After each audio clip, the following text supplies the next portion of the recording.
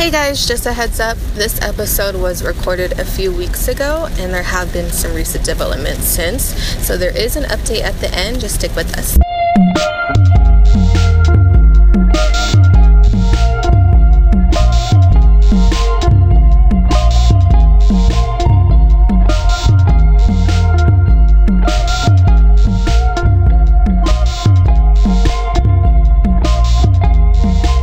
So this is a photo of Devontae Hart hugging a Portland, Oregon police sergeant named Brett Barnum. And this photo was taken at a protest. The protest was, do you remember Michael Brown? He was shot and killed in Ferguson by Darren Wilson. So it was a protest over the lack of charges being brought against him, basically, for that killing. So Sarah and Jennifer Hart met while attending Northern State University in South Dakota. Sarah ended up receiving her degree in special education, while Jennifer claimed later to have had her degree in education, but she actually ended up dropping out. So they went to university together. Sarah got her degree and Jennifer didn't. Sarah and Jennifer began a relationship in 2000 and were later married in Connecticut. A former foster daughter who identified herself as Lee to the Seattle Times told them her story being placed with Jennifer and Sarah. It was the summer of 2005. Lee was around 15 and the Harts were in their mid-20s. So according to Lee, the first 6 months of being placed in their home were great. Sarah and Jennifer took her out camping. They took her to festivals. They took her to sports games. And it was at one of these events that Jennifer's true colors started to bleed through. So it was a Green Bay Packers game. And the three of them had each brought a football in the hopes of getting it signed, which maybe it's because I don't do football. But if you're a family, why are each one of you bringing a football to get signed? Like, wouldn't you just collectively bring a football? No, they could have it for different But reasons. even like mother-daughter? It just seems so weird. Like, I get brother-sister, but like mother-daughter, it's like you're like... They're probably really about it. It's crazy. Oh, yeah. No. You could totally. Definitely, because after the game, they approached running back Amon Green. I think that's how you say his name. Okay. And he happily signed the team's football. And Jennifer was pissed because she was a huge Green Bay Packers fan. Oh. So she actually ended up blaming Lee. She said that Lee purposely somehow got Amon to sign her football over Jennifer's football. So Jennifer called her a brat and didn't speak to her for a couple days, which I just want to point out is such a narcissistic tendency to be jealous of your children. Sheesh, yeah. That's crazy. So Sarah and Jennifer kept Lee isolated at home. She went to school and she had a job, but she wasn't allowed to leave the house to hang out with any of her friends or anything like that. So again, she's 15 years old and a junior in high school, and she has a job, but she can't go out with her friends. She has to be at home. If she's not at school or working at Subway, where she did work, she had to be at home with the two of them. Ugh. Yeah. So the Harts complained to a coworker that Lee ate food out of the garbage, which is an accusation that Lee disputes today. And they actually brought her into the department store that they worked at. The both of them worked together at... starts with an H, some department store in the Midwest. And they both worked there together, Sarah and Jennifer. And they brought Lee into the department store for a makeover because they hated that she dressed like a tomboy. So during this time, the Harts actually started discussing adopting children. They told Lee that she would be a big sister and showed her photos of the kids from Texas. It was a set of siblings that they were intending to adopt. So Lee was super excited. You know, she's 15 years old, gets to be a big sister. And a week before the kids were due to arrive in Minnesota, Jennifer and Sarah dropped her off at a therapy appointment. And it was there that Lee found out that she was not going to be a big sister. And they weren't coming back for her because they had contacted her caseworker and Jennifer and Sarah told her caseworker that it was not a good fit anymore because Lee used wire hangers against their wishes. Wow. And this all stems back from the football, or? I personally, yeah, I think that's what it was, honestly. Yeah. And she was with them for a while. She was living there with them. She said they'd even had conversations together. They asked her, would you like to stay with us until you're 18 years old? Like, we want to have you here. And she said yes. And what a nut job, yeah. Yeah, very extreme. So that was their claim, that she used wire hangers. And so she got dropped off at that therapy appointment, and her therapist had to be the one to tell her that she was not going to be going back home with them, and they were not coming back for her. She was not going to be a big sister. And another family came and picked her up and took her home. And her stuff was already there. Whoa. Yeah. Yeesh. Yeah. So it's just so sad. I grew up with a lot of kids. A lot of my friends were actually like foster kids in school. And it's sad. I mean, you always hope, like, and I know there are good foster families, there are good foster parents. But I mean, the kids that I knew, even to date, they'll even say that it just affects them, that they don't trust anybody. And it's just sad. It's like super sad to have to be in the system like that. So she ended up going home with another family. She says this family that took her in, actually, the father, I think, was like a youth minister or something like that, or youth pastor. And she said that family was amazing. And that the father actually taught her forgiveness, and she ended up forgiving Sarah and Jennifer for doing that to her. She never talked to them again. They never said goodbye, like nothing. Wow. You would think even in that case he'd at least like write a letter to the kid or something like that. I don't know, but very cold, very, very cold, and just really sad to do that to a kid. Because if she wouldn't have learned forgiveness or that, who knows what kind of issues. She probably still does have issues, but at least she's not angry about it. Yeah. So that was the summer of 2005, I think I said, right? That she went home with them. Yeah, the summer of 2005. So she went home with them in 2005. And the younger kids from Texas, weren't adopted by the Harts until September 2006. So Lee was there for at least a year. And the whole time they were telling her she was going to be a big sister and all this stuff. And it was in September 2006, the Harts officially adopted 3 siblings: Marcus, who was 7, Hannah, who was 4, and baby Abigail. She was only 2 years old.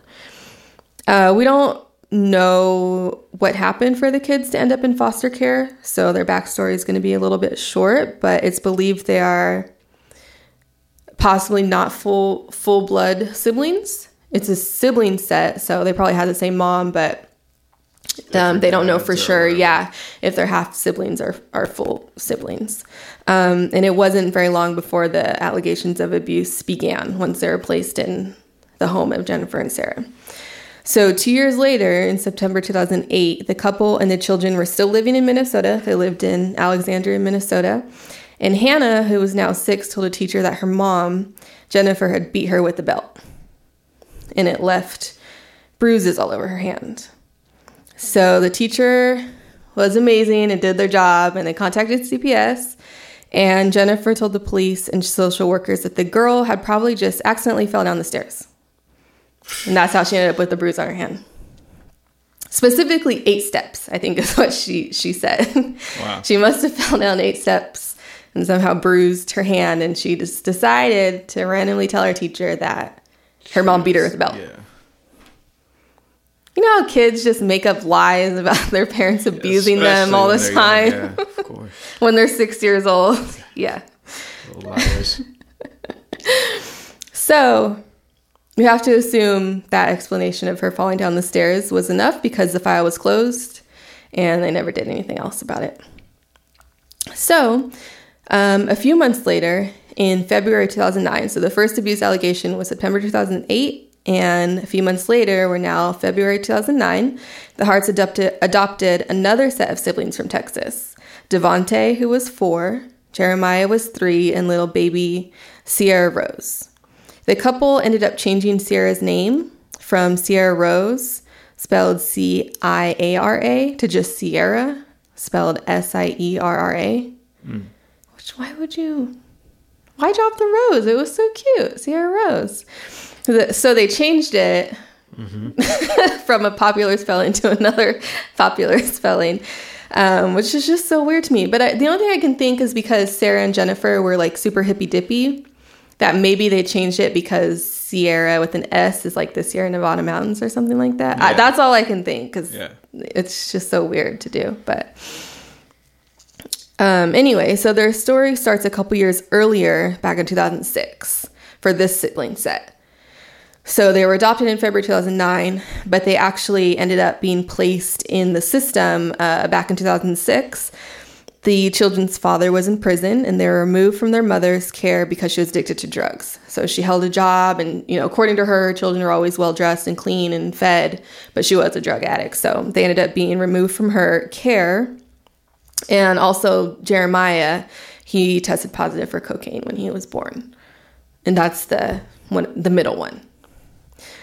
So there also were some reports that I read, or some articles that I read, that had said one of the kids had some broken bones also. But that wasn't in everything, and I didn't see the actual court documents from it, so I'm not sure if that's true, but maybe, I don't know where else they'd get it. So it sounded like the kids were neglected, possibly abused, so it's really sad. But it actually wasn't just those 3 kids that ended up being adopted by the Harts that were removed from the home. They had an older brother who was 9 years old. His name's Dante. So the 4 kids were removed from their mother's care. And for the first 5.5 months from being removed from her home, the 4 were placed with their aunt. They had a paternal aunt named Priscilla. And she had a really good job. She has no record. She already raised adult children, so they placed her with the aunt. And she ended up buying a larger home to accommodate the kids. And one day in December, she received a call from her job and had to run to the office to take care of something. And she was only going to be gone for like 45 minutes. So she asked her adult daughter, if she can watch the kids. So Priscilla gets back home, and there's a social worker at her house. Then they said they stopped by for an unannounced visit, and the children's mother was in the home. Which is, can't happen, because she's the whole reason why they were removed from her care in the first place. So, she gets home and all the kids are there, and I guess her daughter was still there. I don't even know if her daughter was still there. And the social worker's there saying that the kids have to be removed. So according to Priscilla, the daughter called the mother and asked her to come watch the kids. I don't know. That's according to everything that I read. So the kids were removed immediately from the home. And the next year, in May 2007, Priscilla petitioned to adopt all 4 of the kids.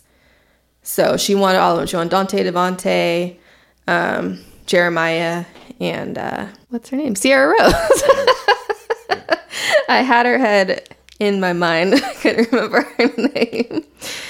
So she petitioned to adopt all 4 of the kids, and she ended up being denied.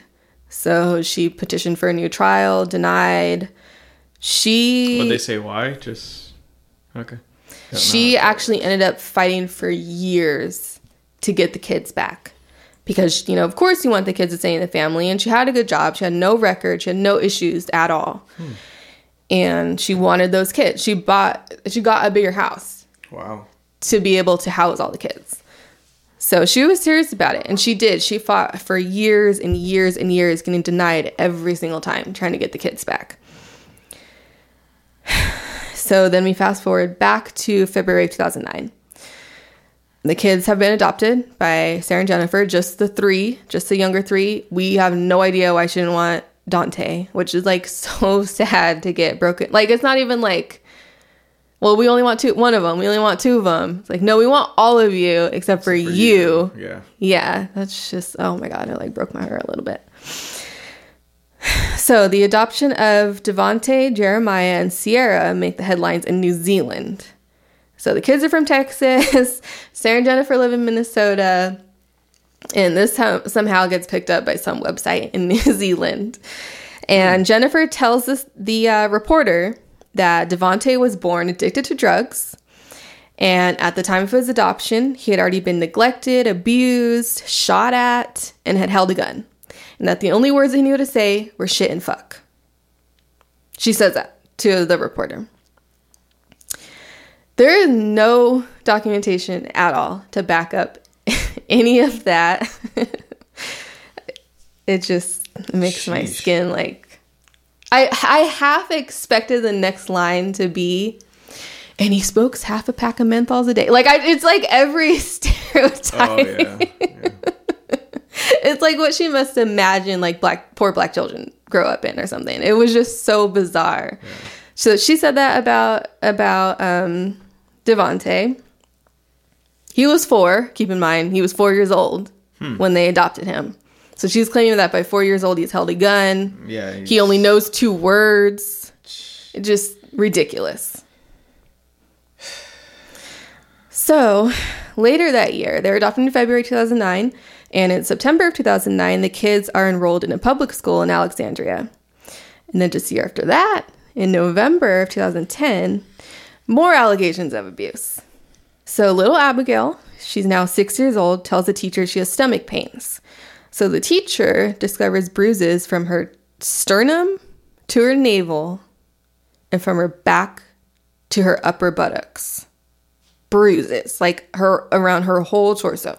Yeesh. Okay, she's 6 years old. The police interview Abigail again. The teacher does what they're supposed to do. They contact, I'm assuming, child welfare or maybe just the police directly. Police officer interviews Abigail. She tells the police that her mom, again Jennifer, so last time it was Hannah saying that Jennifer beat her with a belt, and this time it's Abigail saying, again, Jennifer hit her with a closed fist, held her head under cold running water, put both hands around her neck, and then hit her again.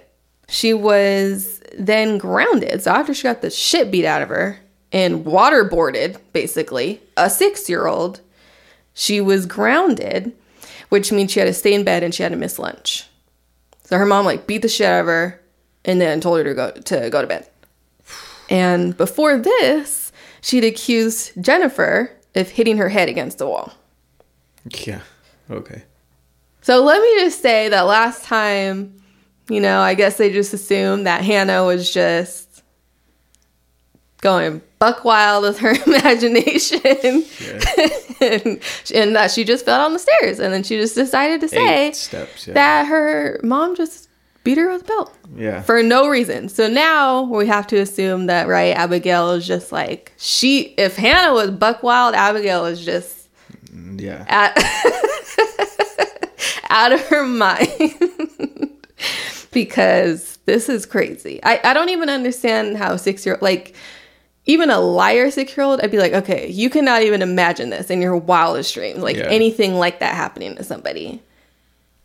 You're 6. Yeah. Oh, also I want to point out, all of these allegations are all in court documents. So these were documented allegations, either documented by the police or documented by a caseworker, social worker, somebody in child welfare. So these are not just, rumors. This is not, well, the kid told me that. No, this is hearsay or anything. Yeah, no, this is recorded court documents.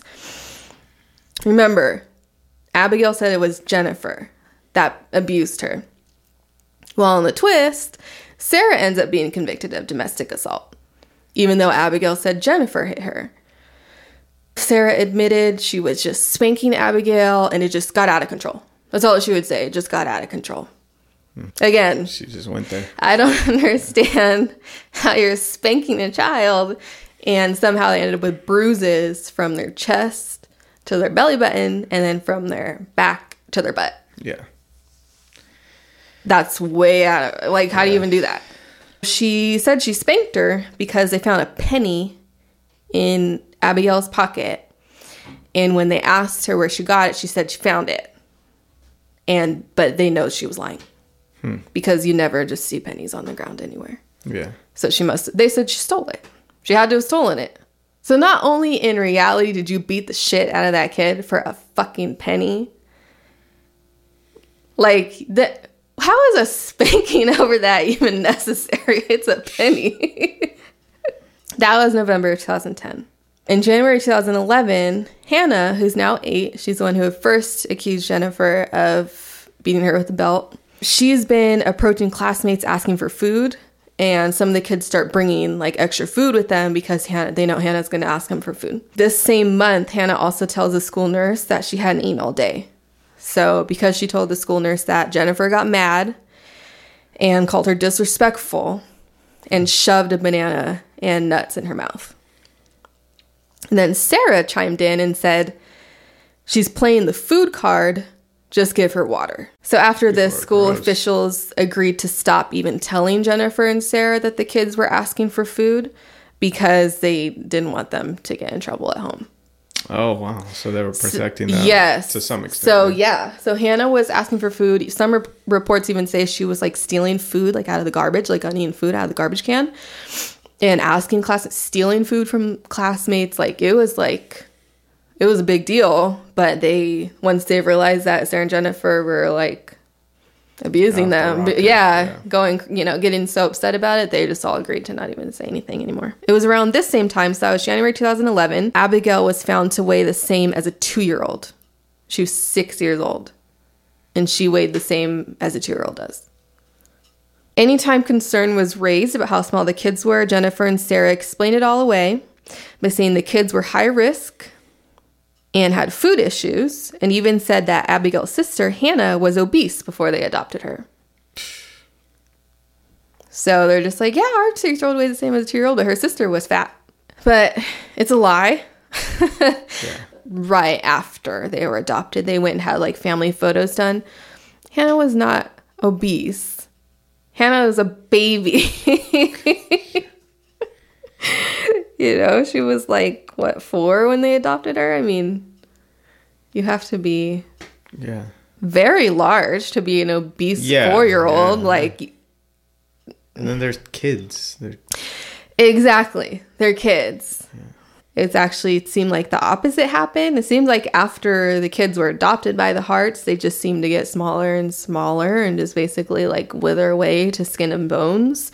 There are many, many, many pictures and videos online showing the kids just get thinner and thinner and thinner. And in all these photos or videos, all recorded, posted by Jennifer, of course, to her social media, her Facebook, and on YouTube. She had a YouTube account trying to get subscribers with the kids, and she's trying to work the social media thing. And all of them are just so fake. The pictures are so posed, and does it remind you of anybody? Yeah. So posed and fake. And there's even a photo of the kids painting, which they're in their underwear. Like, that already bugs me, like posting pictures of kids, in their underwear and stuff like that online. People are just weird. Yeah, so they're in their underwear, they're wearing little bandanas, and they're painting, right? In quotes, they're painting. They all have their little paintbrushes. There's some like strategically placed like paint marks, There's no paint on the paintbrushes. She forgot that little detail. And everything else she was. Yep. So in the videos too, so scripted. Like there's one she posted and she like forgot to edit it. So the kids, you can see them like kind of like pop up and start walking backwards because they had to start the scene over. Oh. Yeah. Crazy.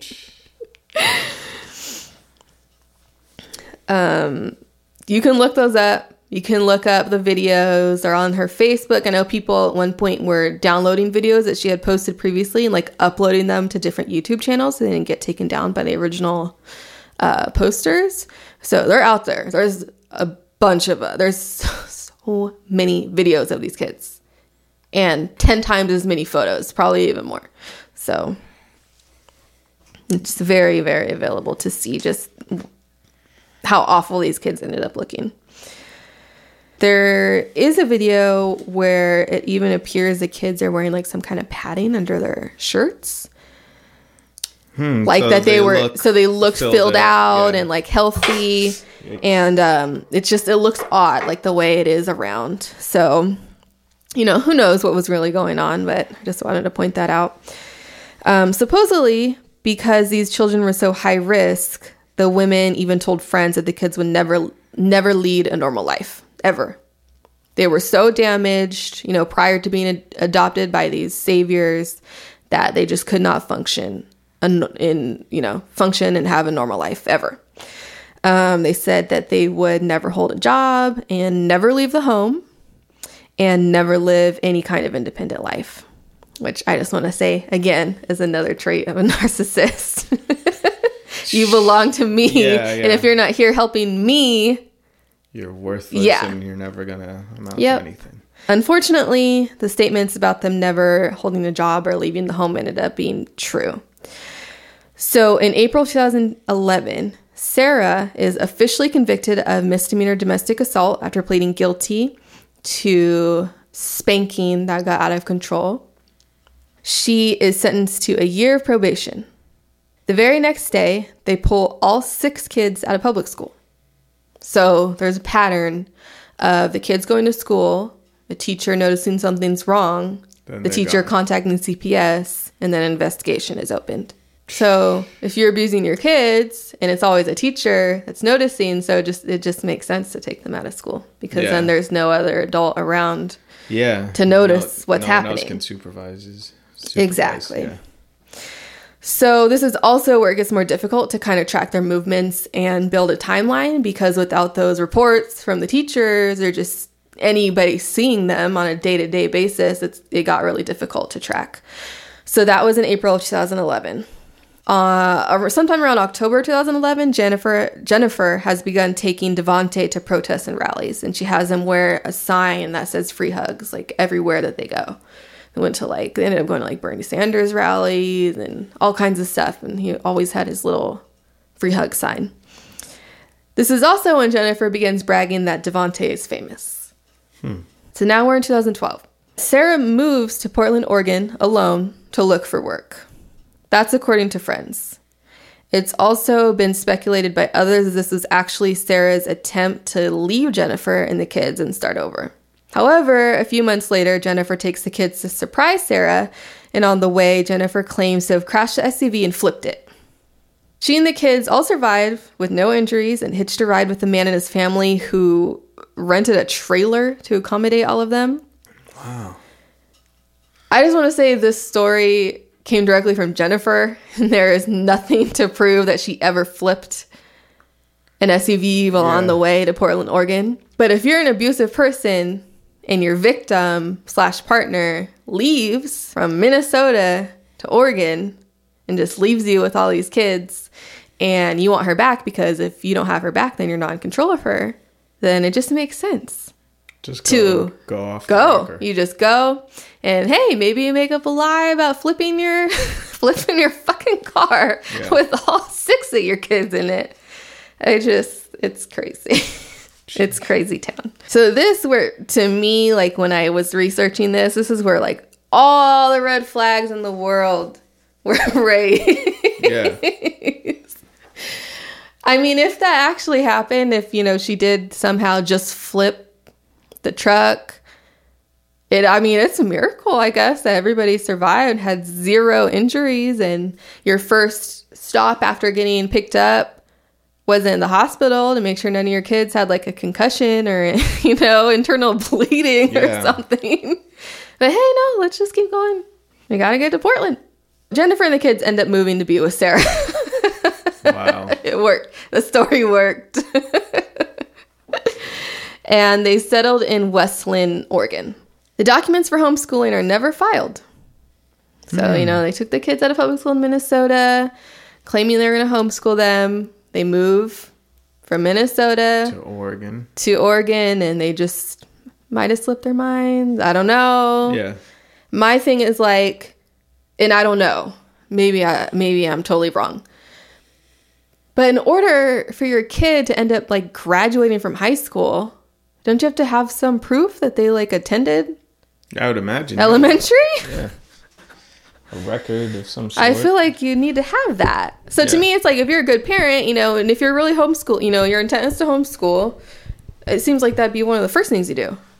They ended up moving in 2012. And then in 2013, a family friend in California contacts Oregon Child Welfare and tells them she witnessed Jennifer deprive the kids of food as punishment when they visited her home for 2 weeks without Sarah.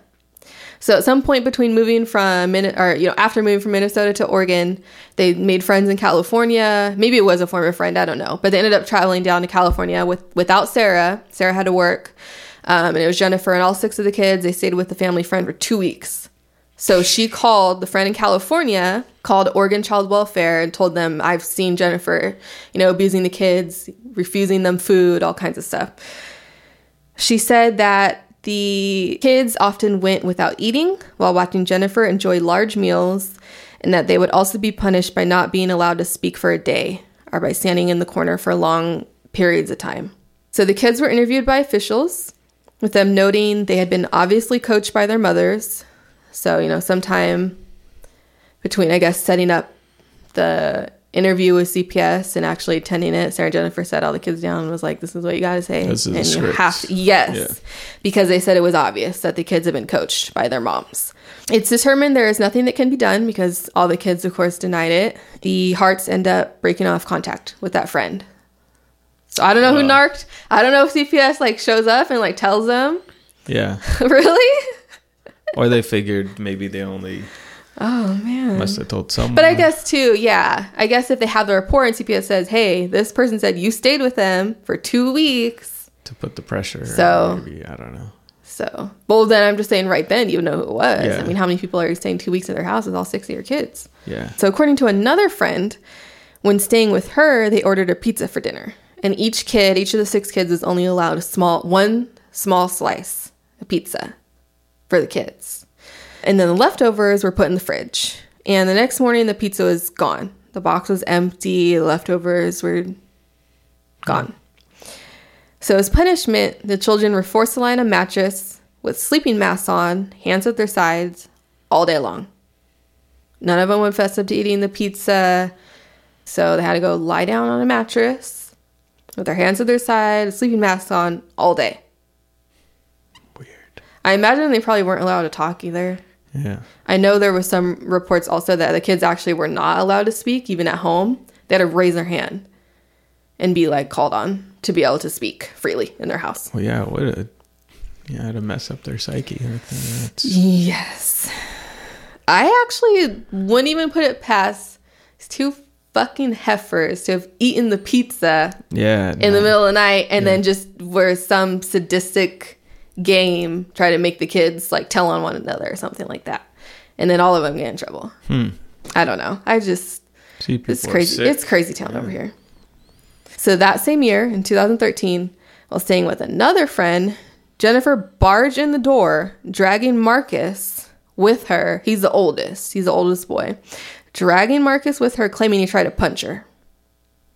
So I guess her and Marcus were outside and the friend was inside, and she just came in they didn't say by what. I don't know how she was dragging him, but she said he tried to punch her while they were outside the house.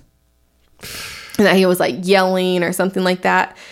And the friend was really skeptical because she never heard Marcus yelling. Yeah. All she had, it was just madness all of a sudden. Jennifer's just dragging Marcus in, saying he tried to hit her. So the friend didn't believe it. Previously, she'd actually told the same friend that Marcus once tried to kill her, but Devontae saved her. Then that's all the information we have. I don't know how the younger boy fights off his taller and older brother, but I guess whatever, according to Jennifer. So it's later revealed by yet another friend that Hannah and Marcus seemed to be targeted and punished more by Jennifer. So Hannah was the one with the very first allegation of abuse. And Marcus is the one that she's saying had already tried to kill her. Yeah. And tried to punch her outside the house.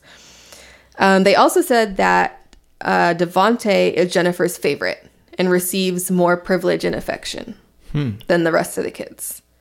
Again, another narcissistic trait where you have the golden child and the scapegoat. Yeah. So it's totally just another thing where maybe you genuinely like that child more. Maybe. But it's also a way to pit the other children against each other. And you don't have to do fight for your affection and attention and everything else.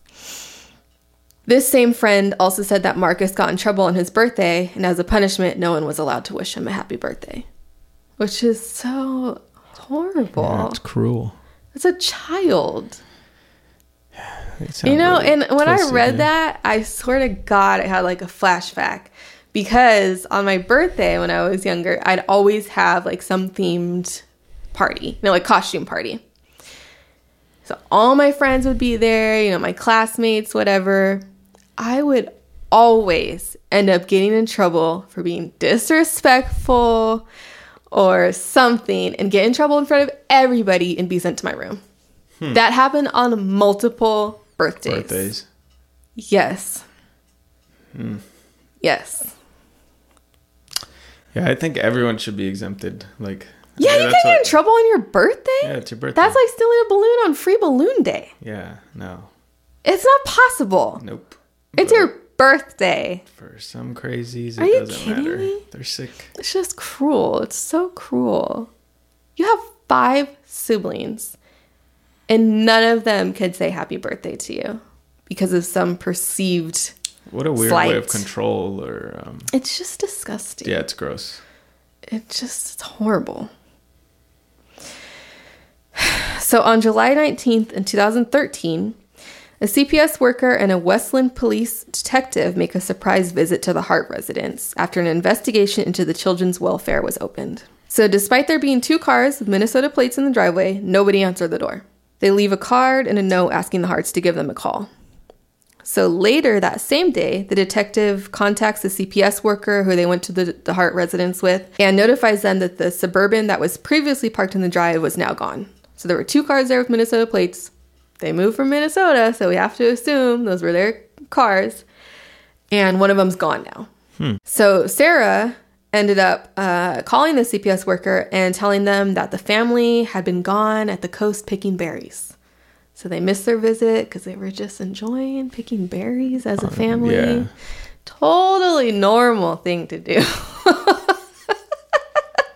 Yeah. Maybe in Portland. Maybe I shouldn't say anything. Maybe that's something that is like a common... Very pulling out of thin air type of thing.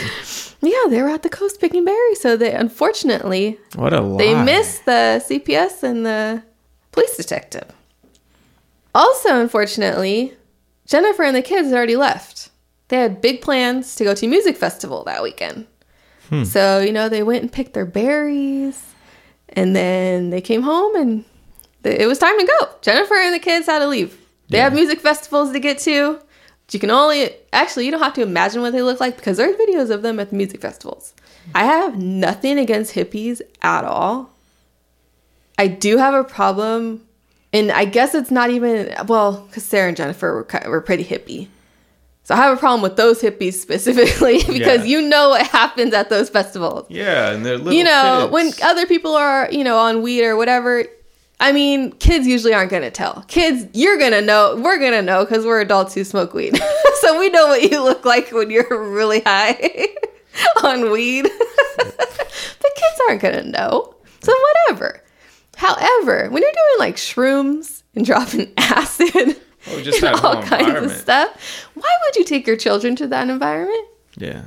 That's terrifying. Yeah. As a child, to be around somebody tripping balls, that's... I don't even want to see that as an adult. Yeah. That's scary. Jennifer and the kids were gone. They had to go to a music festival. Sarah said she didn't know when they were going to be back. She didn't know what their plans were. Her wife and kids leave and... I don't know. They're traveling out of state, but I don't know. I don't know where they're supposed to be, when they're supposed to be there. I don't know if they're dead or alive. I don't, you know, it's just weird. Doesn't matter, yeah. She tells the CPS worker that she'll let them know when Jennifer and the kids are back. Not, I'll call my wife and find out. What is this regarding? You know, I don't know who could have said, no. It was just, I was taking, and this is what she said, I was taking out the trash and I saw your card. And we were just at the coast. Picking berries, getting ready for our festivals. That doesn't sound... I don't know if my family's going. I don't know when they're going to be back. Yeah, it sounds... But I'll let you know when they're back. Like, to me, I'd be like, let me call my husband and find out when him and the kids are planning on me. No. But, again, you let me give them the benefit out. They were hippies. So, you just go with the flow. Yeah, sounds about right. That was July 19th. On August 13th, Sarah calls the CPS worker and says they're back. This is almost a month after CPS first came to the door and they made contact with Sarah that same day. She called them that same day that they left their card. And Jennifer and the kids were at a music festival for almost a fucking month. So this is like hardcore hippie shit because I don't know what music festival lasts for a month. Apparently a good one like that. Yeah, I hope so. So this is August 13th. They're back in town. On August 26th, CPS finally meets with the kids. It's been well over a month since contact was first made. And, I mean, contact, of course, was made after the investigation was open, because the investigation was open because of the friend that called and said, they deprived the children of food, weird punishments, stuff like that. So that happened. They got the notification of it. Then they opened the investigation. And then over a month later, they finally meet with the kids. Wow. You know what happens in a month? A lot. Yeah. Bruises will go away. You can feed them a little bit more, so maybe they don't look so skinny anymore, like how they normally look. Yeah. You can do a lot of things to cover up a lot of things with a month of time. I just want to point that out. By this time, Marcus is 15 years old, so he's still young. Mm-hmm. Hannah's 11. Devontae is 10. Abigail and Jeremiah are 9 years old, and Sierra's 8. So 8 to 15. It's a pretty big range. Yeah. There's a lot going on. Very different, especially too because it goes 8, 9, 10, 11, 15. So. Wow. And Marcus probably. A lot of elementary school. He's a little bit older, so he's a teenager. He doesn't want to hang out with. Yeah. His 11-year-old sister. I mean, maybe they do. Who knows? I feel like 15-year-olds now. Well, probably always, but especially now, it seems like they're very, very. Either very mature in not even, just like how they act, but even now it seems like I feel like high schoolers look very mature. Mm-hmm. I don't know what that's about. I feel like when I was in high school, only seniors look like adults or like any kind of mature, but everybody else looked like a baby. It's hard to say. So, yeah, between 8 and 15 are all the kids' ages. The two women were actually really hesitant at first to allow the children to meet with a caseworker alone. Yeah. But the caseworker explained that because there are so many kids, it's actually a faster process to just interview them each alone. I'm assuming because, then one will want to chime in and then the other one. Yeah. And it'll never end. Exactly. So they said, it's more efficient, it's faster if we talk to the kids each alone. They finally agreed to that. And Devontae volunteered to be interviewed first. So remember, this is also the one that, according to the friend Jennifer, this is like her golden child. Yeah. So he volunteered first. The children all denied being abused and told identical stories. Same as last time when the caseworker noted that they had obviously been coached in what they were saying. So the kids told identical stories, and they also would look to wherever Jennifer was sitting kind of for approval. Yes. Of what before they can answer anything or say anything.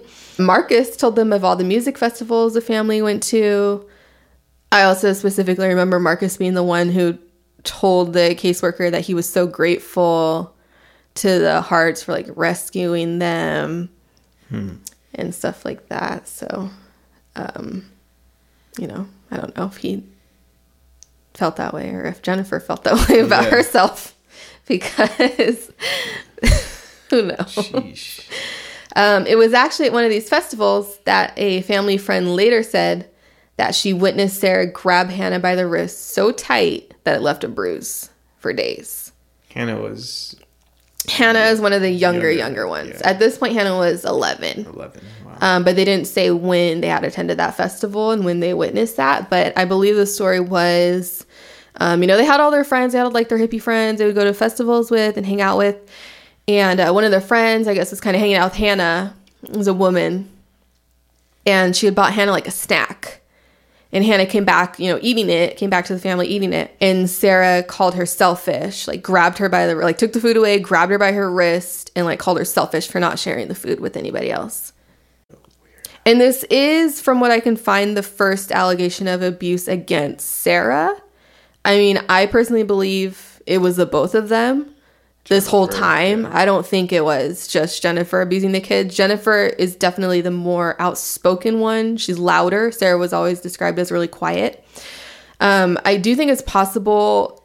I do believe that when Sarah left Minnesota for Oregon, that she was leaving Jennifer and the kids. We don't know if it was both of them who are their adoptive mothers, because I feel like you can't just do that. You know, if you have kids together. Yeah. If you adopted them together, I mean, I guess you could, but I feel like Jennifer would have done like something legal to like hurt her. You know what I mean? If she was also like financially responsible and everything else. So I think Sarah was leaving Jennifer. I think it's possible that Sarah was abused by Jennifer, but you can be both a victim and the abuser yourself. So even if Sarah was being abused by Jennifer, it doesn't excuse anything that she did to the kids. And in my opinion, she was complicit to their abuse. Yeah. Even if she didn't put her hands on them. If you know that your wife is doing that, and I feel that way, whether it's a woman or a man or whatever. I think even if your husband's abusing your kids and you do nothing to make sure that your kids are not being abused, you basically abuse them too. Yeah. And it doesn't matter if you're being abused or not. You never let somebody put their hands on your kids. Yeah. Even if you have to call CPS on yourself. Yeah. I do think it's possible that maybe Jennifer was abusive to Sarah since the beginning of their relationship. And once she realized that kids kind of took abuse from Jennifer, she was probably abusing Sarah less, maybe. And so Sarah was just whatever because now she's not bugging me. Which, again, is disgusting. So, in their interview together, because Jennifer and Sarah requested that they be interviewed together. So, they finally agreed to let the kids, be interviewed alone, even though the kids were looking to Jennifer for approval. Mm-hmm. They wanted both Sarah and Jennifer. They asked if they can be interviewed together. So, in their interview, Jennifer again tells this caseworker how high risk the kids are, how before they became their saviors, the kids, Hannah was obese, Jeremiah was delayed. They said Abigail was mentally retarded. That's their words. And Devontae was very violent. He would kick a lot. Jennifer also said that she feels like she's being targeted for being a vegetarian lesbian with black children. She would say that. Who in Portland judges a vegetarian or a lesbian? Like, I get racists being, like, mad you have black kids. Yeah. If you're in the because they're fucking dumb. But to think you're being targeted for being a vegetarian lesbian? What are you talking about? Jennifer also reported to never use drugs or alcohol. And Sarah reported that she drinks the occasional glass of wine, but never around the children. Which is fine. I mean, whatever. They were also questioned about Hannah's missing front teeth. So at this point, Hannah's teeth were gone. She's 11, so it's not like her baby teeth fell out. Mm-hmm. It's just her teeth are gone. The women stated she knocked them out running and tripping on the carpet at home. And Jennifer actually made this post. I was going to call it something. It was a post she made on social media about Hannah knocking out her teeth. It was disgusting because it basically just said, well, we told her and she didn't listen and now we have to go to the dentist. And it was all me. Like the whole thing was like It was a picture too of the teeth with the root. Yes. And it wasn't like, oh my gosh, my daughter's so clumsy. She tripped and now, I hope she's not in a lot of pain. I hope there's no permanent damage. We have to take her to the dentist, right? It wasn't that. It was just like, oh, Hannah's such an idiot. With the teeth in her hand. Eesh. I don't even know how you even think about posting something when your kid is... There's no way that's not painful. Yeah. Having your 2 front teeth knocked out? Just... As a result of this meeting with the caseworker, a medical evaluation of the children was requested. Sarah told the caseworker it would take some time and the appointments have to be spread out since there were 6 of them, which that makes sense. I mean, you can't always get all your kids in at the same time. On September 24th, the caseworker learned of Sarah's misdemeanor domestic abuse conviction. And she also received the CPS reports from Minnesota. They know that Sarah's been convicted of abuse, and they also know there have been previous allegations against them for abuse from Minnesota. And this is the caseworker in Oregon. It doesn't seem like they really did anything with that information because that was in September of 2013. And in November of 2013, Child Welfare finally receives the medical reports and growth charts for all of the kids. The reports state the doctor had no concerns despite all of the children, except for Jeremiah, being so small with their weights and heights that they weren't even on the growth charts for their ages. So 5 kids are so small that they don't even fit on the chart for their age group. And the doctor was like, it's fine, no concern. In December of 2013, the investigation was closed. They know the conviction, they know the previous allegations, they know all the kids are so small that they shouldn't even exist apparently, and they closed the investigation. That was the end of 2013. That finally brings us to the photo that I first showed you. That was taken in November 2014.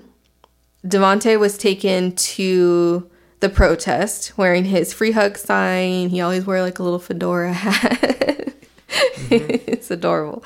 And a Portland local and amateur photographer named Johnny Nguyen takes the photo of Devontae hugging the police sergeant. And that photo goes viral. That photo got posted and reposted and retweeted and everything. It went everywhere. Shuffle, yeah, I remember seeing that picture. And that's actually all that I had between 2014 all the way to 2017 now. There was just nothing that I can find. So now we're in May of 2017. The Hart family moves from Westland, Oregon to Woodland, Washington, and they bought a 2-story, 3-bedroom home with 2 acres of land. They failed to register the proper documents for homeschooling with the state. So this is now the 2nd state they moved to, and there's no paperwork that they were homeschooling. Homeschooled, anything. No kind of schooling or anything recorded. And it wasn't long before more abuse allegations. Uh-oh. So they moved in May of 2017, and by August of 2017, it's 1 a.m. in the morning, 1:30 in the morning, and Hannah jumped out of a 2nd-story window, wrapped in a blanket, and ran to the neighbor's house. So the neighbors' names were Dana and Bruce DeCobb, and Hannah ran inside. They didn't lock their front door. She ran up the stairs of their home and ran just straight up, just yelling for help, saying, like, don't make me go back there, all kinds of stuff. She claimed her mom's a racist and that her siblings were starved and abused. She also asked them for a ride to Seattle, which I don't know if she just thought, like, maybe she just felt like they're in the middle of nowhere or something. I don't know what it looks like in Woodland, Washington. Yeah. So maybe she just knew Seattle was like the next big city or, whatever. And she was like, just get me out of here. The DeKalbs never called authorities. They never called anybody because Jennifer popped up. She ran over and explained that Hannah was adopted and was having a bad night and took her home. I can't say, hindsight is always 20/20. I cannot say, I mean, I would like to sit here right now and say that if someone did, like if a little girl with no fucking front teeth came running to my house saying she was being abused and starved and saying, don't make me go back there, that I would like lock on my doors and call the police, even if her mom came knocking, because what the fuck? I don't know what I would have done. Scary. Well, especially if the mom comes into play, because then you're looking at like, gosh, she's capable. Well, of doing exactly. This to a kid. What is she? Well, and Dana, interviewed later, said that she actually asked that same night if she can talk to Hannah alone, probably to try to be, like, do you really need me to call somebody or what's going on? And Jennifer said no, that she wasn't going to leave her alone. They took her home, and the next morning, really early in the morning, their doorbell rang. I think Dana said it was like 6:30 in the morning. And they ignored it. And then an hour later, the doorbell rang again. It was everybody in the family, including Hannah They stopped by to apologize, and Hannah gave them a handwritten note that just said, "I'm sorry for disturbing your peace. You know, I was just sad because my brother was annoying me, and 2 of my cats died, and I don't know how to handle it." And her last line was, "Thank you for being kind." 2 months later, Dana's father, and these are adults. The neighbors are like, I think they're both retired. So these are adults that, you know, you would hope that they would know what to do. You know, not necessarily know what to do in that situation, but maybe in their worldly wisdom, you know, contact the authorities even though, you know, you couldn't do it that night, maybe the next day. But they said that when the family stopped over, that Jennifer kept them for like an hour explaining how the kids were adopted, and, you know, they were violent, and they were obese, and they were delayed, and Hannah's difficult, and she knocked her teeth out by herself, and she doesn't want them fixed, is what they said. She doesn't want her teeth fixed. She wants a gap in her 2 fucking front teeth where her front teeth should be, and blah, blah, blah. And Dana said Jennifer was very convincing. You know, she sold it, which, you know, narcissists do well. You know, they make you feel crazy when they... They're good at manipulating. Exactly. So, you know, I believe that she sold it. I do believe that. However, Dana and Bruce shared this story with Dana's father. And Dana's father, 2 months later, ends up calling 911, saying, "I can't not say something. You know, my daughter told me this story, and I believe that those kids are being abused." So he broke, and he called somebody. Even though Dana didn't, well, and also that allegation went nowhere because they said it was third-party information, and they can't just investigate because somebody said that somebody said. Told them. Yeah. So they did nothing with that. So even though Dana didn't contact the authorities or anybody about the incident, she did start keeping a closer eye on her neighbors. Like I said, they're retired. So, and, you know, they live in all this land, so I guess there's not a lot to do. Just kind of watch what's happening at your neighbor's house. She started keeping a closer eye on them. And she even said she would take notes on her phone. She would like start typing up notes when she'd see them doing stuff. So she noted when Jennifer's Yukon or Sarah's Sunfire would come and go from the house. She took notes on how Devontae was the only child that they ever saw outside. He was the only one who tended to the land or tended to the animals, do yard work, all that kind of stuff. And they had like chickens and stuff like that, like chickens and ducks and animals and stuff like that. And I believe I even read that the DeKalbs thought there was only 4 kids. There were 6 of them, but because the kids never went outside, they thought there was less than there were. And I believe they even said when the kids would pull up to the house, you know, you would think with 6 kids, doors fly open, kids are jumping out of the car, running to, you know, doors did not open. Jennifer would get out and open the doors one by one, and the kids would get out and wait in a single file line. Like jail? Yes, before walking into the house in a single file line. Quiet. Kids were always quiet. She also noted how the blinds were always closed. So they never opened their blinds. Now we're in March 2008. So March of this year. On a Thursday in March, Devontae, who is now 15, came up to Bruce in his driveway. He said Devontae was like looking back at his own driveway, like looking kind of nervous. And Bruce was in his driveway just working on his car. And he says that Devontae came up and asked him for a pack of tortillas. So he gave it to him. He kind of thought it was like, you know, like borrow an egg or like borrow, you know, like, oh, can we have a pack of tortillas? And he just gave it to him. So he didn't really think anything of it until Devontae came back the next day. He came back on Friday morning. And then he came back again on Saturday night. And each time he just asked for more food. So they would give him like protein bars, like that kind of stuff. And then he'd come back again the next day. They said it got to the point where sometimes he was stopping by 3 times a day, asking for food.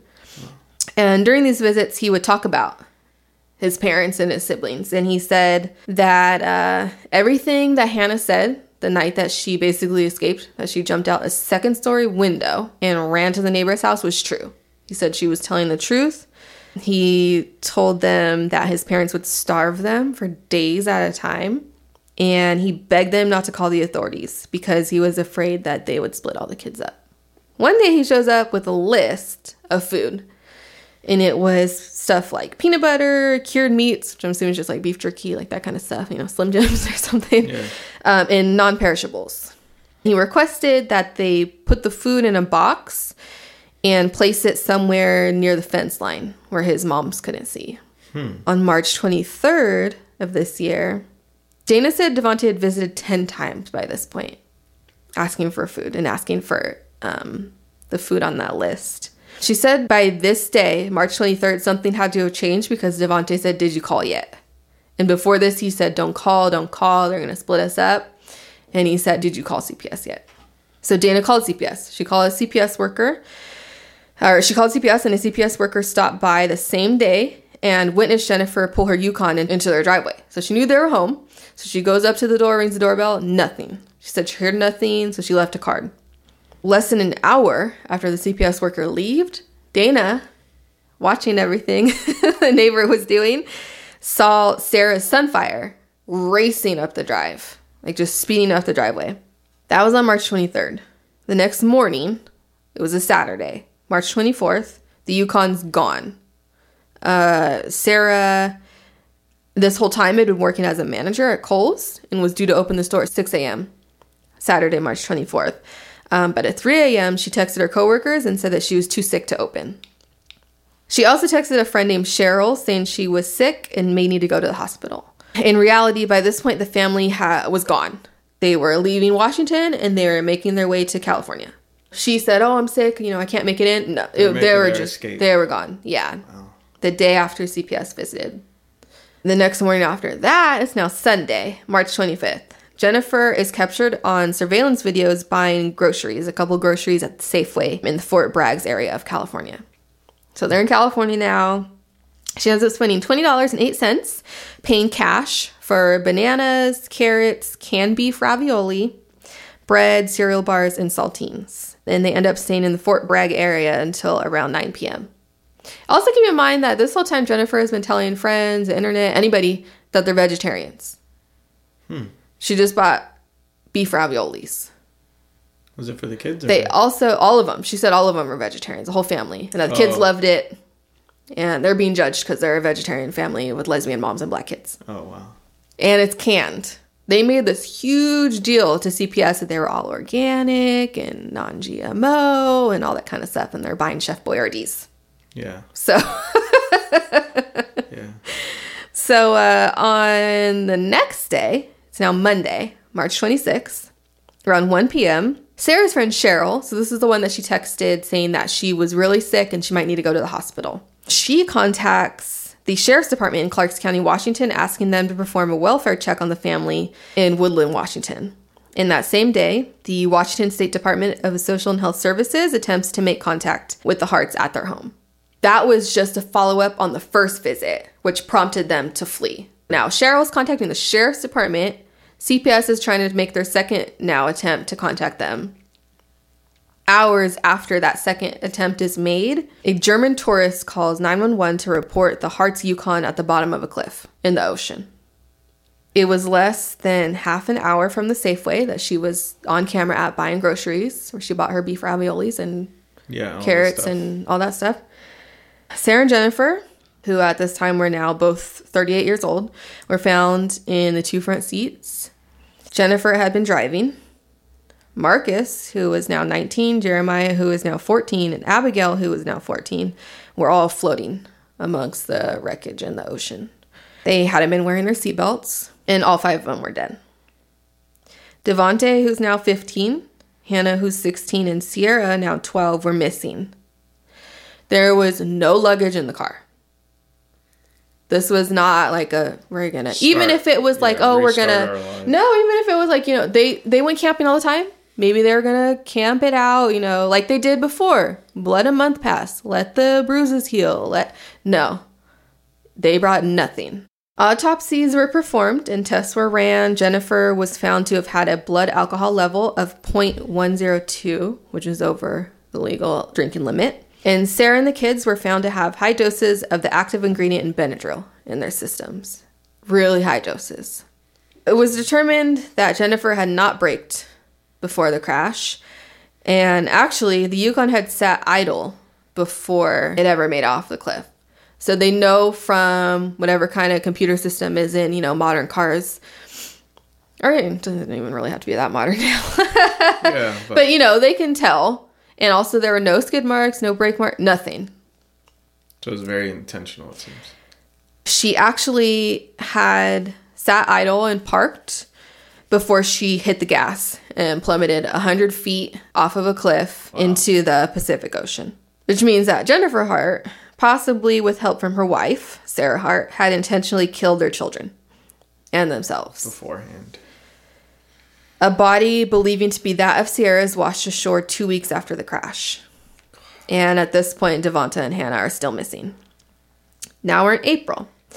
So in April of this year, it is reported that Texas paid the Harts $1,900 a month for the child's care. So they got an extra income. Remember, Sarah was a manager at Kohl's. Previous to that, I believe she had worked at that department store that her and Sarah both used to work at. Yeah, Midwest one. And she worked there for a long time. So I'm sure her salary was decent, But then she just left and she went in and got a job as a manager, which I'm sure they don't make bad money either. But it's not like, she had seniority and all that kind of stuff. So I'm sure that income helped, the $1,900 from the state of Texas, which is so odd because they're already adopted. I understand foster. Mm-hmm. But when you adopt kids, they're your kids, you know what I mean? Mm. But they do things different in Texas. So nearly a week later, on April 12th, their home in Woodland, Washington is searched with human remains detection dogs. Because remember, at this point, Devonta and Hannah are still missing. They don't know if they were in the car. They don't know what happened. The dogs got no hits, though. So no hits of human remains on the property, on the 2 acres. And on April 13th, reporters found and interviewed Devonta, Jeremiah, and Hannah's biological mother. So this is a woman who she had her children taken away, all 4 of them, because she was addicted to drugs or possibly abuse going on. She now works as an in-home care worker. She's married and has been clean for 8 years. And she said they're so quick to snatch children from people like us. But once they're adopted, they don't even check on them. Mm. What's worse? They get paid, yeah. Your mom being addicted to drugs? Or your adoptive parents, beating the shit out of you? I would say that one. So on April 17th, the body that washed ashore is positively identified as Sierra's. And Sierra is officially confirmed dead. On May 10th of this year, a West Point, California resident finds girls' jeans and a shoe on the beach about a mile away from the crash site. Instead of contacting authorities, and at this point the FBI was involved. So they had the Mendocino County Sheriff's Department, fucking FBI is involved, and this person does not contact the authorities. And instead, they give the girls' jeans and the shoe to a family friend of Sarah and Jennifer's from Minnesota, who was there searching for Hannah and Devonta. They just give it to him. Once they realize that the shoe contains a skeletonized human foot, they hand it over to authorities. It is believed the jeans and shoe belong to Hannah. But even today, as of right now, authorities are having a really, really hard time finding blood relatives of hers to test the foot against. They believe it's Hannah's. It's most likely Hannah's, but they cannot confirm that it's hers or that she's dead because they don't have a blood relative of hers. When Hannah was adopted with Abigail and Marcus, remember how I said before they were possibly half, not full blood siblings. So it's not known if they were able to keep a DNA sample of Marcus and Abigail when they found their bodies to be able to test once they found Hannah's.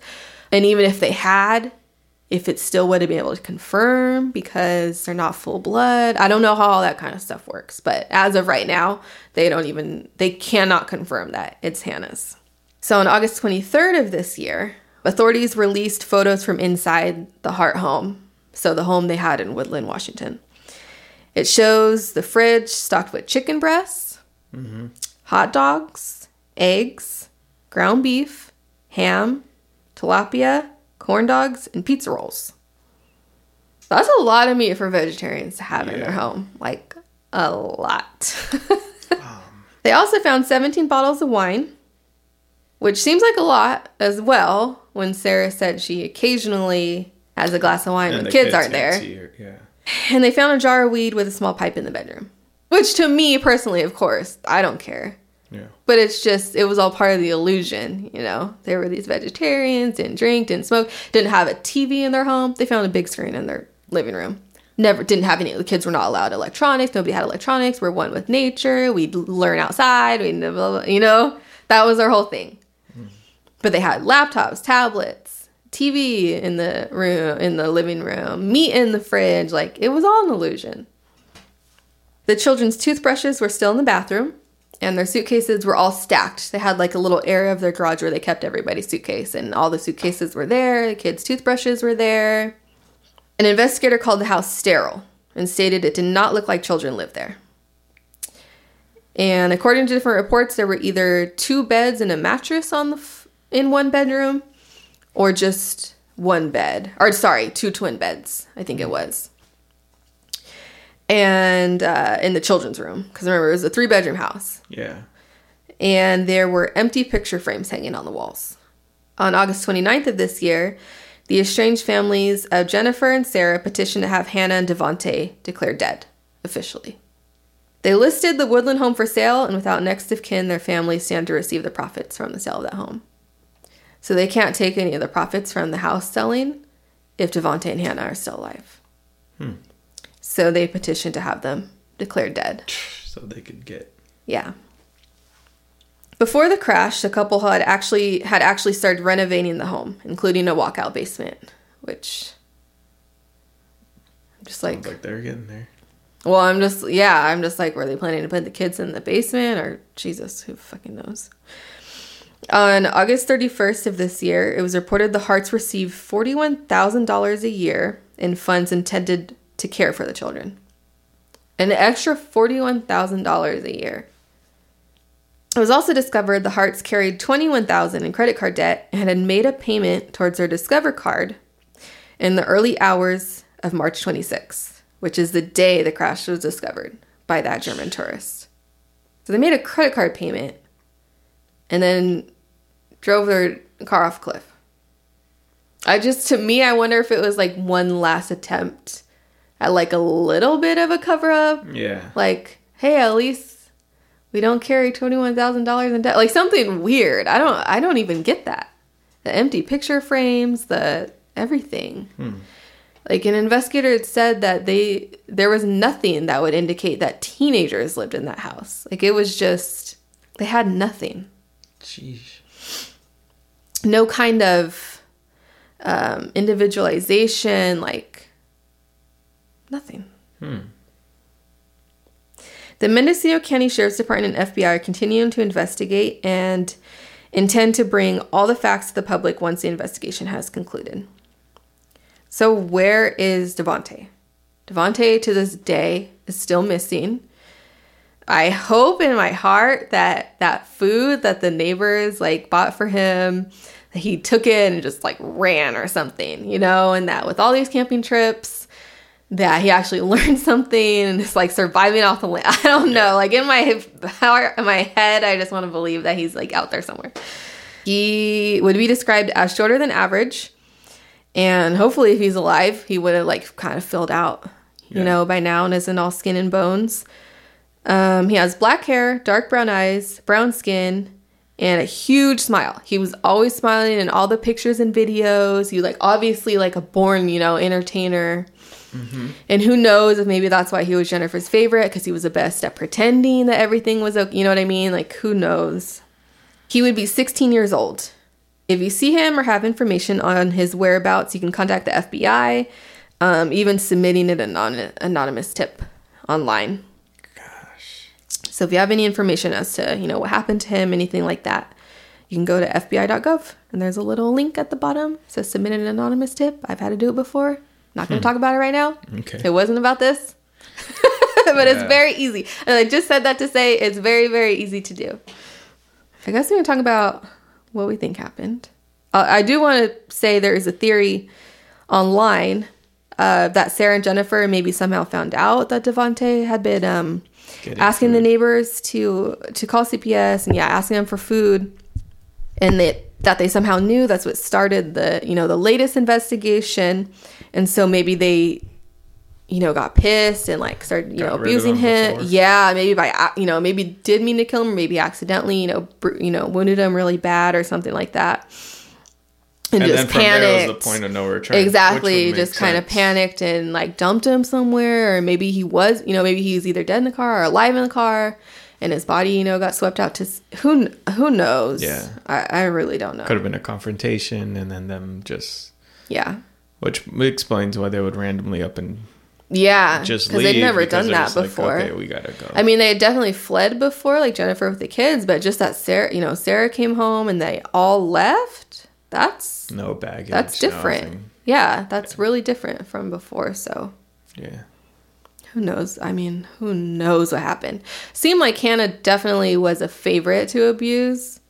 And maybe they did something to her and took it too far. Yeah. And it seemed like, when Devontae was asking for food, he was asking for, can I get 6 of these? Can I get 6 of these?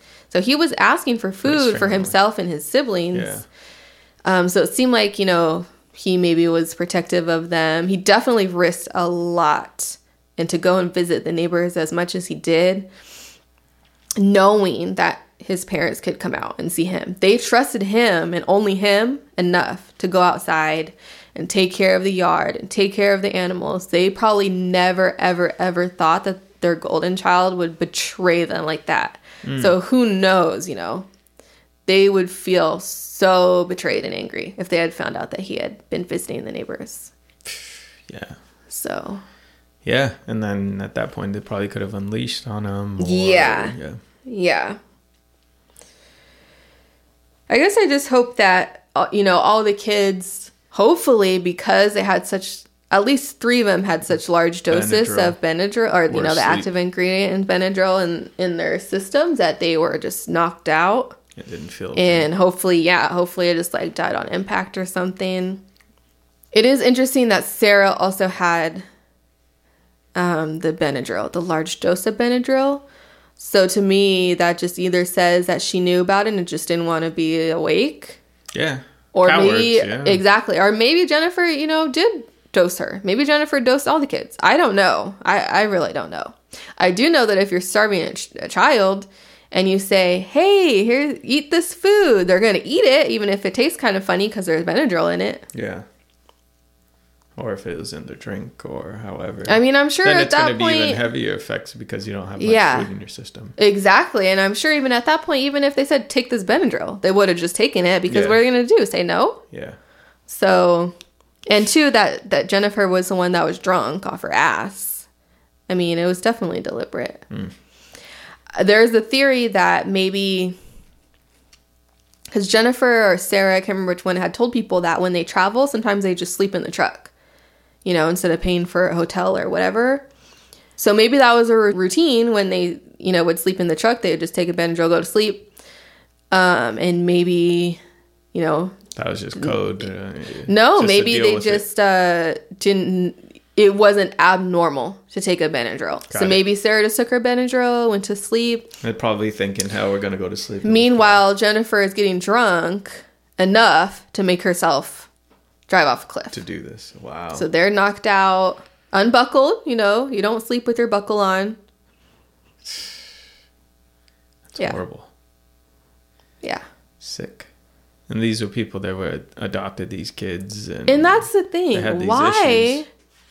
Adopt all these kids just to abuse them? Like, what is wrong with you? Did they adopt the kids to abuse them? Maybe. Or did they adopt all the kids and like couldn't handle it, or what? Yeah. And maybe also too, it's like financially, if you get a bunch of them. Well, that's the thing. It's like you weren't using the money intended to care for them, to feed them, to take them to the dentist, take them to the doctor, like nothing. Yeah. To buy them homeschooling stuff, like nothing. Yeah, no. So that all went in your pocket. Mm-hmm. So yeah, maybe they did just adopt a bunch of kids just to get the money. I don't know. Yeah, and then for them it seemed easier if they were all from the same home or whatever, and they could. It sounds like they would have these crazy stories, anyways. Yeah. So you could fold that. Well, too, it's like Texas definitely does it kind of funky because they were getting paid by the state of Texas, and I know that in the case of some of the kids, that money was coming from their stepfather, not even their biological father. Their stepfather was having his wages garnished by Texas to give to the kids, even though they were adopted. So there's something they do stuff funny down there. I don't know what they're doing. There's even more information and stories, from friends. There wasn't a lot from family. Sarah and Jennifer were both estranged from their families. And Jennifer specifically, she has a brother too, and she didn't talk to any of them. And they said, she actually said it was because her parents did not agree with the way she parented her children. Wow. I don't know what that means. I don't. Probably hey, maybe you should feed them. Well, I don't know. Yeah, that's why I was like, was it that, or was it just the kind of hippie lifestyle? Was it because she was a lesbian? What does that mean? Yeah. Very vague, but so yeah, there's just a bunch of information from friends, festival going people. I just remember too, while all of this was going on, so while news was breaking, new news coming out every day, every week, whatever. A lot of their friends came out defending these women. They weren't bad mothers. They didn't starve them. They didn't abuse them. The kids had issues. It was always the kids had issues. The kids were anorexic. The kids had issues with food. They weren't starving them. Sometimes they would eat and sometimes they wouldn't eat. They're picky eaters. That's what there's this guy called Nico Bear. Hippie music, world music, the kind of music nobody fucking listens to. Okay. First of all, at the beginning, he tried to totally distance himself from this family. Oh, well, I only met them once. I didn't really talk to them. I didn't know any of the kids. And then he completely flips around and says, I knew them very well. We were really good friends. We always hang out at the festival. I hang out with the kids, this and that. Devontae was anorexic and just nonsense. Going crazy. They're just being targeted because it was a transracial adoption and they're lesbians. Because Sarah and Jennifer were white women. Yeah. And all of the children were black. They didn't abuse them. He even said at one point, because he was going back and forth with people on Twitter at one point, you just need some lesbians with black kids in your life. That's what he said. What a weird thing to say. It's just so disturbing to me. I totally understand being a friend and then your friend does something terrible. How do you reconcile that? But the way you don't do it is to call these children who were obviously starving. Again, there are so many pictures of these kids. Skin and bones. You even start to notice how in some pictures of the kids, their shirts are pulled up, kind of covering, their chest bones. Because if you saw that, there's a picture of Abigail, who I believe was 6 at the time. Just, you can see her whole rib cage. Every bone in her chest is sticking out. Her arms are skin and bone. When kids are little like that, they always have fat on their body. They can be skinny, and their bones don't stick out the way that they do when you see some of these pictures of these kids. It's just horrible. And so to just call those kids liars and to say that your friends didn't do anything wrong, and even if they did, it doesn't make them a bad mother, just stuff like that. It's disgusting. Yeah.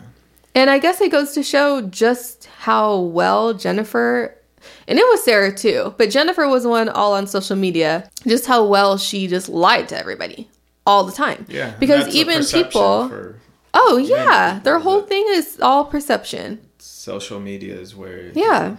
None of it is gross. Ever real. Mm-mm. And even the people that spent time with them, like that guy, that artist, even seeing the kids in person, and I understand that Jennifer was good at lying about it, and she always had an excuse. They have food issues.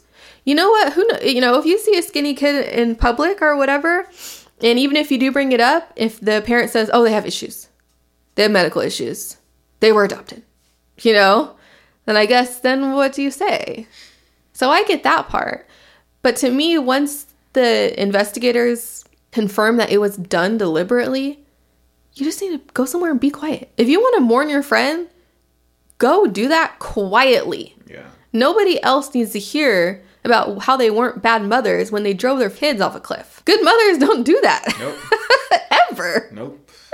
It's very deranged people. Even if they didn't starve them. What if they fed them all the time? The kids got to eat whatever they want. They got to eat ice cream before their dinner. Anything. You drive your kids off a cliff? Yeah. Ugh. No. Horrible. There is a lot. There are very, very many stories out there, articles, interviews with people, and I just could not include any more. I already did because it was already 7 pages long. Yeah. So I'll figure out a way to put links to a lot of the places that I got information from, and anybody can go and read. Also, while researching, this is going to sound really random, but there's this website called babycenter.com. Mm-hmm. And there's a forum, there's community forums, and a user on one of the community forums at babycenter.com started a thread about this case when it was brand new. Ended up being 500 pages long. Yes, I read all 503 pages because it's easy to do. Anybody can actually do it. It's only 5 replies a page or something like that.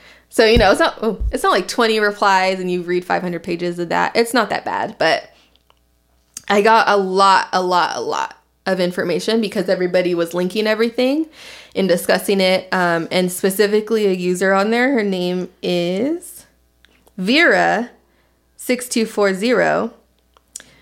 She put together a timeline. It's 20 something pages long. This woman took the time to put together a whole timeline that helped me so much. And she includes links. And she has court documents and all kinds of stuff. So I can also find a way to link that timeline that she did because it's amazing. But yeah, I guess that's it. Yeah, it's infuriating. Sad. It's really, really sad. It's sad because I feel like the kids were failed so many times. Obviously, the primary person the people responsible are Sarah and Jennifer. Yeah. But just that so many people knew things were going on and reported it. The neighbors ended up reporting it. And of course, that's what probably caused them to flee. But just that there's no legal recourse. There's no kind of national registration for CPS or anything like that. They just didn't file the homeschooling documents. So then whatever, it's no, there needs to be some kind of something that you can track kids, whether that means stricter homeschooling requirements, which are going to be a pain in the butt. But if it saves children's lives, that's all that matters. Then you just have to do what you have to do. Mm-hmm. Same thing with CPS. Is that going to cost a shit ton of money? Probably, yeah. But are children not worth it? Yeah. Worth a shit ton of money to keep them alive and not abused? And again, it's they were taken from their parents. We don't know why Abigail and Marcus and Hannah were removed from their parents. Is it better to be raised by a drug-addicted mom or abusive parents? It just... I really don't understand, especially why when... I prefer neither. But exactly. But the lesser of two evils is definitely going to be the mom who's addicted to drugs but still has a job and still feeds her kids and still dresses them in clean clothes. Yeah. It's just... Yeah, the beating, there's no excuses for that, especially if you're adopting them. So it's not Yeah. You guys had a bad decision one night and you're keeping it, whatever. Well, and it sounds too... It never should be condoned, but I could see where someone would go that way. But purposely take these kids from somewhere and do that. Ew, it's sick. Well, again, they lived in Minnesota and sought out kids in Texas. Yeah. I mean, there has to be a financial incentive, like... Yeah. That we're clearly just overlooking maybe why Texas. It could be the restrictions or like there. Yeah. Or just how easy it is to get the money. Or they probably already knew, like, these people are going to pay out the most. I part of me thinks that they really did seek out black children because they did see themselves as like not, you know, progressive. Yeah, they're a lesbian couple. They understand, you know, discrimination. You know that that kind of person. We all know that kind of person. Yeah. And then it just fit their narrative of the white savior. Yeah. You know, these kids are every stereotype. They're in the system. They're violent. Of course, the black boys are violent and everything else. And it's just... They don't listen. They don't, yeah. It's just disgusting. Yeah. Disturbing. And too, with the paternal aunt who wanted not just Devontae and Jeremiah and Sierra Rose. She wanted Dante, their older brother. Yeah. And she did take care of them. And obviously... Her daughter fucked up big time by asking the mother to come over. But so then that's it? Yeah. She petitioned for years, even after Sarah and Jennifer adopted those three. She still was trying to get them back. Wow. She wanted those kids. Because they probably knew that, keep them close to family if you can. Yeah. It's just so sad. And I still do wonder why they didn't want Dante. Maybe because the first girl they had fostered, Lee, she was 15 and kind of wanted to do her own thing. Maybe they thought, the younger they are, because they already tried to isolate her, the younger they are, it's easier to control them. It's easier to keep them, in the house and everything else. Yeah. And, Dante was 9, so I guess maybe to them he was a little too old. I don't know.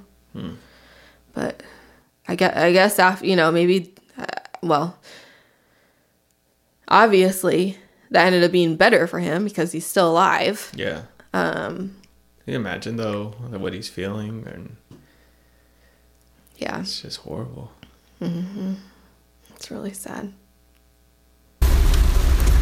As promised, an update.